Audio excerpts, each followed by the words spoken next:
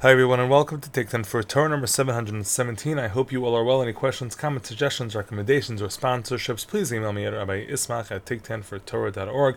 As well, please share, leave a review. Thank you so much. What I wanted to talk about today on Thursday is Thursday. Not only Thursday, but Monday and Thursday. We know that Mondays and Thursdays have a particular esteem in halacha, and those days are treated a little bit differently, particularly in our prayers, but not only in our prayers. Mondays and Thursdays were traditionally days that were chosen to be fast days. If, let's say, there would be a rain problem, there wouldn't be rain, and so they would get together and they would fast, and Bahab, Beis, Hey, Beis, Monday, Thursday, Monday. And we know that nowadays, Mondays and Thursdays have an additional Torah reading. There's additional tefillos that are put into the davening whenever we do Torah reading, and so I wanted to address some of that. The conversation begins with the story at the end of Parshas Beshalach. In the Parshas Beshalach, it talks about how the Jews traveled for 3 days and they did not find water. So the drasha is made. We learn from there that you can't go 3 days without water. Ein mayim ela Torah. What do we refer to when we talk to water? The sustenance of humanity. That is Torah. And so the notion of 3 days, or not going 3 days, and therefore laning every 3 days, comes from this story at the end of Parshas Beshalach of not finding water. The Gemara in Bava Kama Daf Pei Beis Amud Aleph says that when it comes to Torah reading during the week, this official rule of Torah reading, Asar Takanos Tikein Ezra, Ezra established 10 decrees. And one of the decrees was Shekorin b'mincha b'Shabbos. You read the Torah on Shabbos mincha, and then V'korin b'sheni b'v'chamishi, and that you read on Monday and Thursday. You read the Torah in public on Monday and Thursday, and then he also says that you judge v'danin b'sheni b'v'chamishi. You convene courts together, and therefore there might be more people around. Okay, so now the Gemara asks, what do you mean Ezra did this? Ezra lived way after Moshe Rabbeinu. But this is something that was around forever, since Moshe Rabbeinu, since the story at the end of Parshas Beshalach. So the Gemara clarifies. In the beginning, really it was one person reading 3 psukim, or it was 3 people reading 1 pasuk each. Keneged Kohanim, Levim, Yisraelim, there had to be 3, each person would get an aliyah, but there wouldn't be a minimum requirement necessarily of how many psukim would be read. Asahu, Tiken plus Lagavri Vasar Psuki. What Ezra established was that there would be 10 psukim divided over the course of 3 people, and that's what he did. He formalized it, he made a expectation for what should be done on Mondays and Thursdays. And so, of course, it still begs the question, why Mondays and Thursdays? Even if the source for this is that you can't go 3 days without Torah learning, so you could have done it on Monday and Wednesday, or Tuesday and Wednesday, or, right, that would work, yeah, and then Tuesday or Thursday, and Thursday. You didn't have to do Monday and Thursday. So why Monday and Thursday specifically, right? What's the magic of these 2 particular days of the week? And so Tosos there on the spot says, V'im Tomar, Ma'ishna shetiknu sheni v'chamishi. Why is it that Monday and Thursday were established? V'yesh lomar mishum da'amr b'medrash, because it says in the medrash that Moshe Rabbeinu olav shalom ala b'chamishi l'kabel luchos ha'achronos v'yorad b'sheni v'nisratz lo hamakom.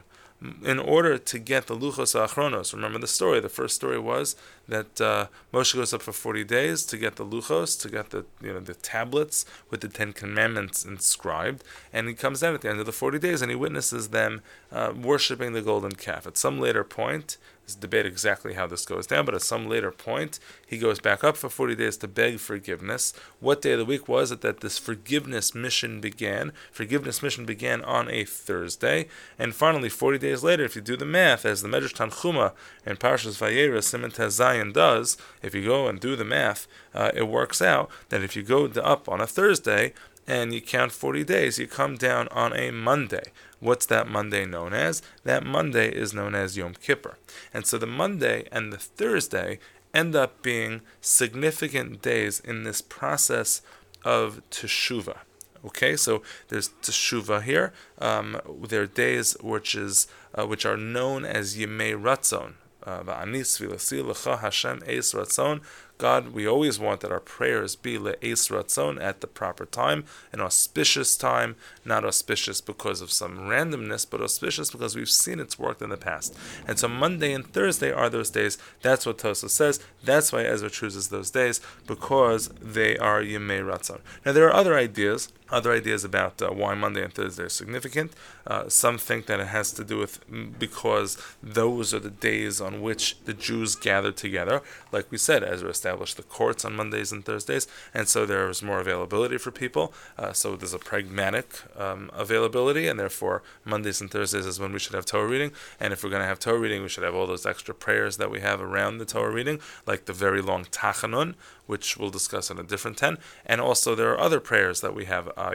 We have these Yehi Ratzons that come at the end of Monday and Thursday laning, which also I think began on Shabbos, but were moved over to the week. And also on Shabbos itself, by the way, we have a whole variety of much lengthier personal tefillos that are inserted before and after davening. Yukum Purkan and the Mishaberach and the Tefillah L'Shlom HaMedina and all of the different Mishaberachs and nice things that we say around Torah reading is actually driven by the fact that there is Torah reading. And so Torah reading we use as an opportunity to daven a little bit more, those Mondays and Thursdays, but that doesn't quite explain why we read the Torah on those days. So I want to get to that point, because there are other sources that take us back to the story in Beshalach and say a little bit more. So for example, the Kolbo, Rishon, he says, late Rishon, he says, Shekol ha'omed shlosha yamim. What do we learn from the story in Beshalach?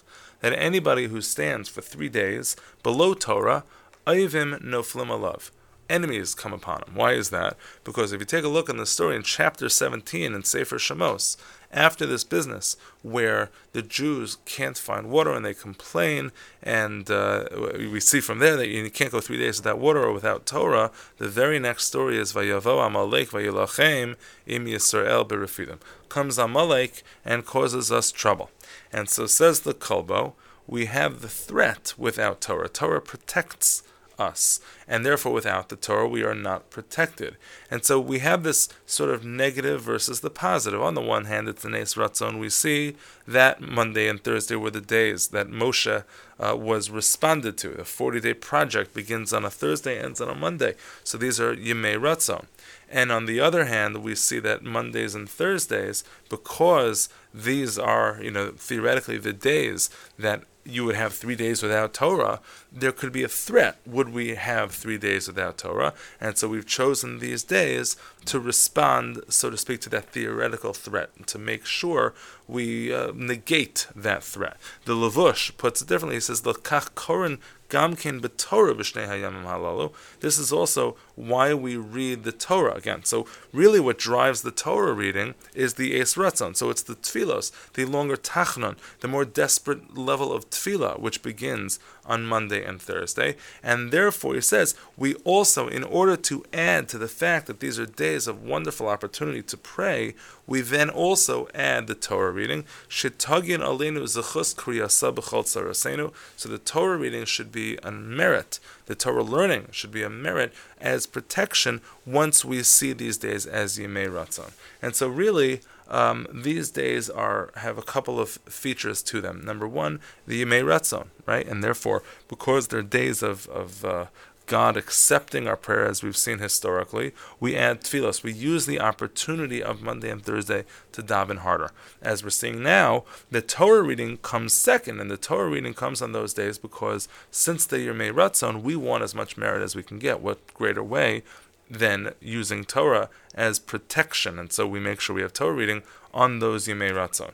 As well, we notice that the Yemei Hadin, these are days of judgment. They're literal days of judgment where courts would convene and people would be able to sit in law to make sure that they could adjudicate whatever issues they had going on. And so altogether we have Yemei Eis Ratzon, days where we have an opportunity. So we use the Torah reading to be able to respond and use the opportunity as best and as wisely as we can. And they're Yemei Hadin.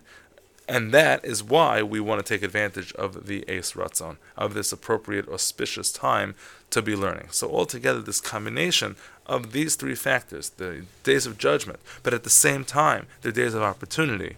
Therefore, we go and we make all these prayers, we add all of these things around the Torah reading, which is there in order to protect us. May it indeed have a happy and wonderful Thursday.